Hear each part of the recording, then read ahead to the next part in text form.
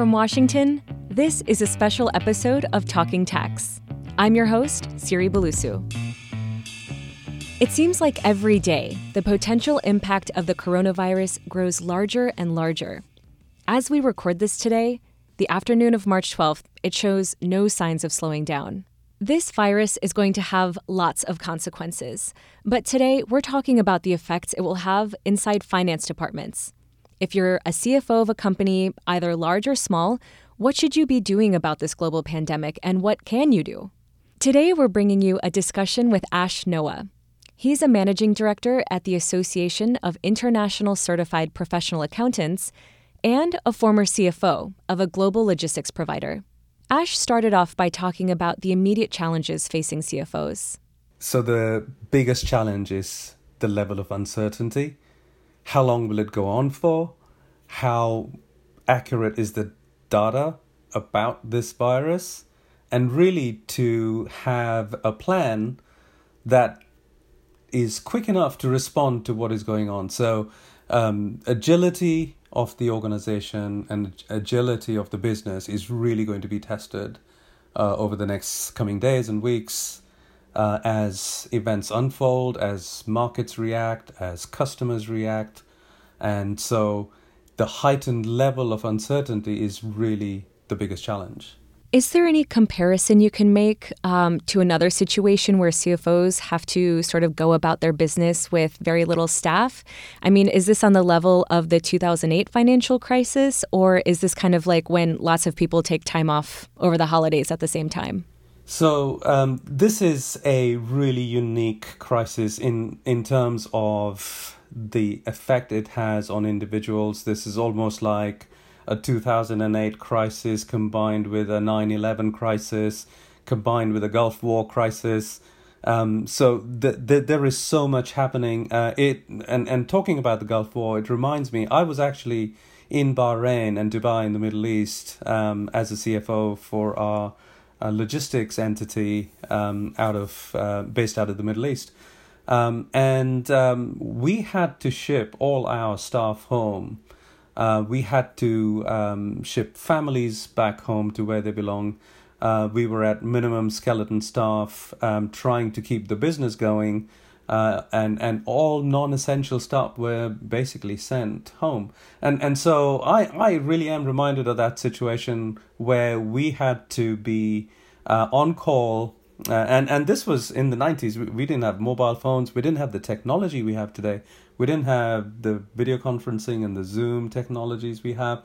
So, yes, it is a similar situation where one had to deal with uncertainty. One had to really keep a close eye on customers, on debt levels, on bank balances. Were banks able to meet our needs for cash in the local banks? And so there were some key issues around preparedness.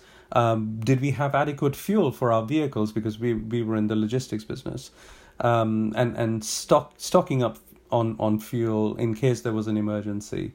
So there are all these unknowns, and what is good today is every organization has some level of disaster recovery planning. The levels of and the availability of technology and offsite backups and these plans are really in place for times like this. And those businesses that have robust disaster plans will be able to do better scenario planning at this point in time.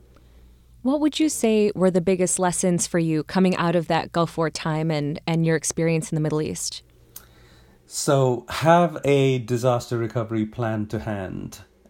Know exactly what situations would trigger the action. And the more immediate the response is, the better the resilience will be. So this really is about agility and resilience. And that requires planning.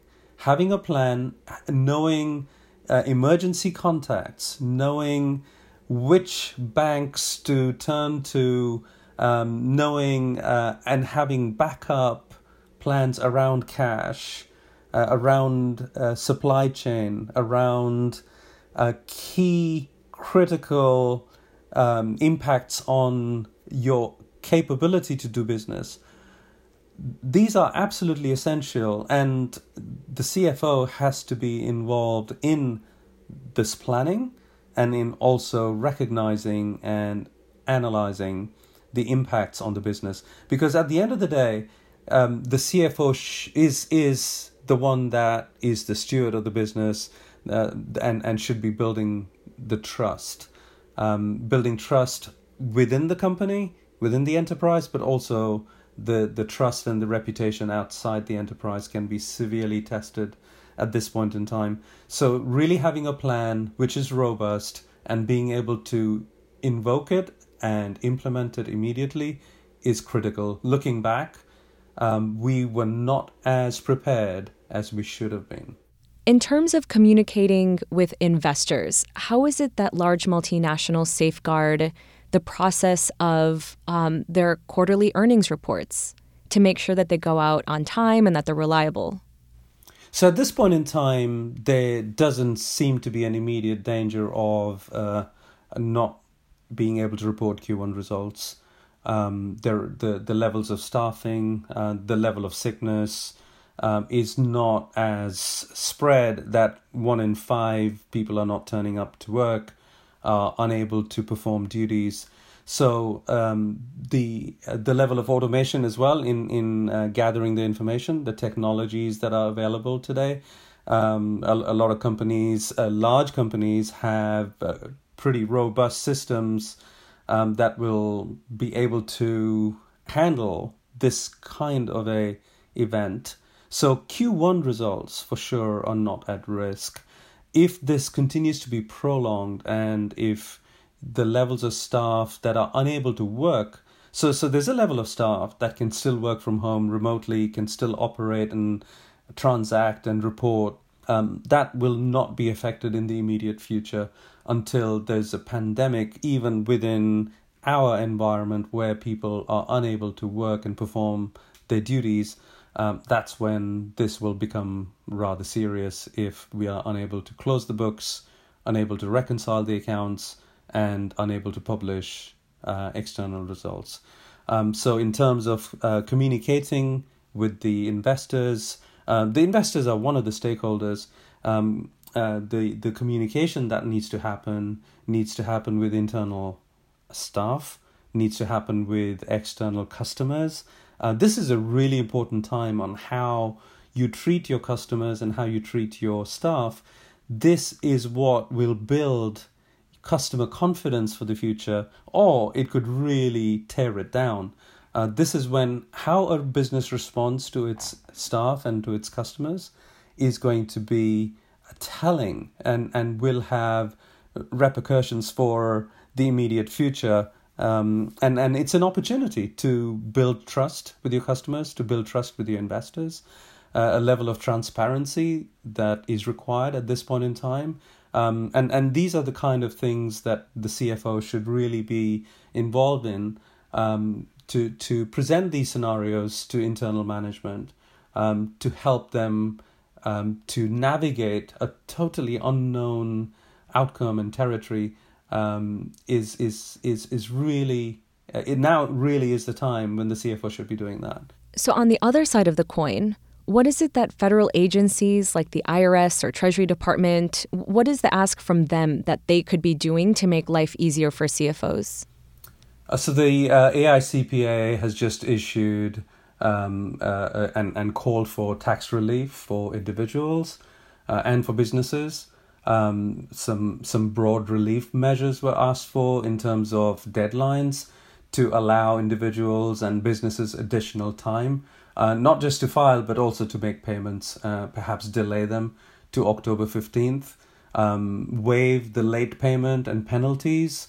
We suggested that the IRS allows for that, and other relief such as waiving underpayment penalties for 2020, waiving the estimated tax payments and delaying that to September 15th.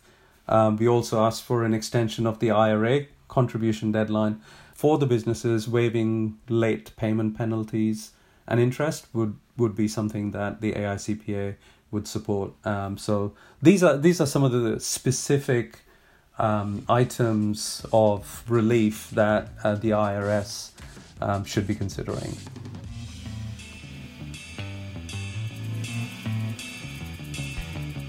That's all for this week's episode. You can find up-to-the-minute news on coronavirus and its impact on tax and accounting at our website, news.bloombergtax.com. That website again is news.bloombergtax.com. From Washington, I'm Siri Belusu. Thanks for listening. When it comes to the environment, there are, let's say, a lot of moving parts. Climate change, air pollution, water pollution, chemical contamination, endangered species, renewable energy, Superfund, asbestos, recycling, lead, mold, radon, stormwater. That's where Parts Per Billion comes in. Join me, David Schultz, on the Parts Per Billion podcast every Wednesday to sort out everything that's going on in the environment, from the courts to Congress to your backyard. Download and subscribe to Parts Per Billion wherever you get your podcasts, and thanks for listening.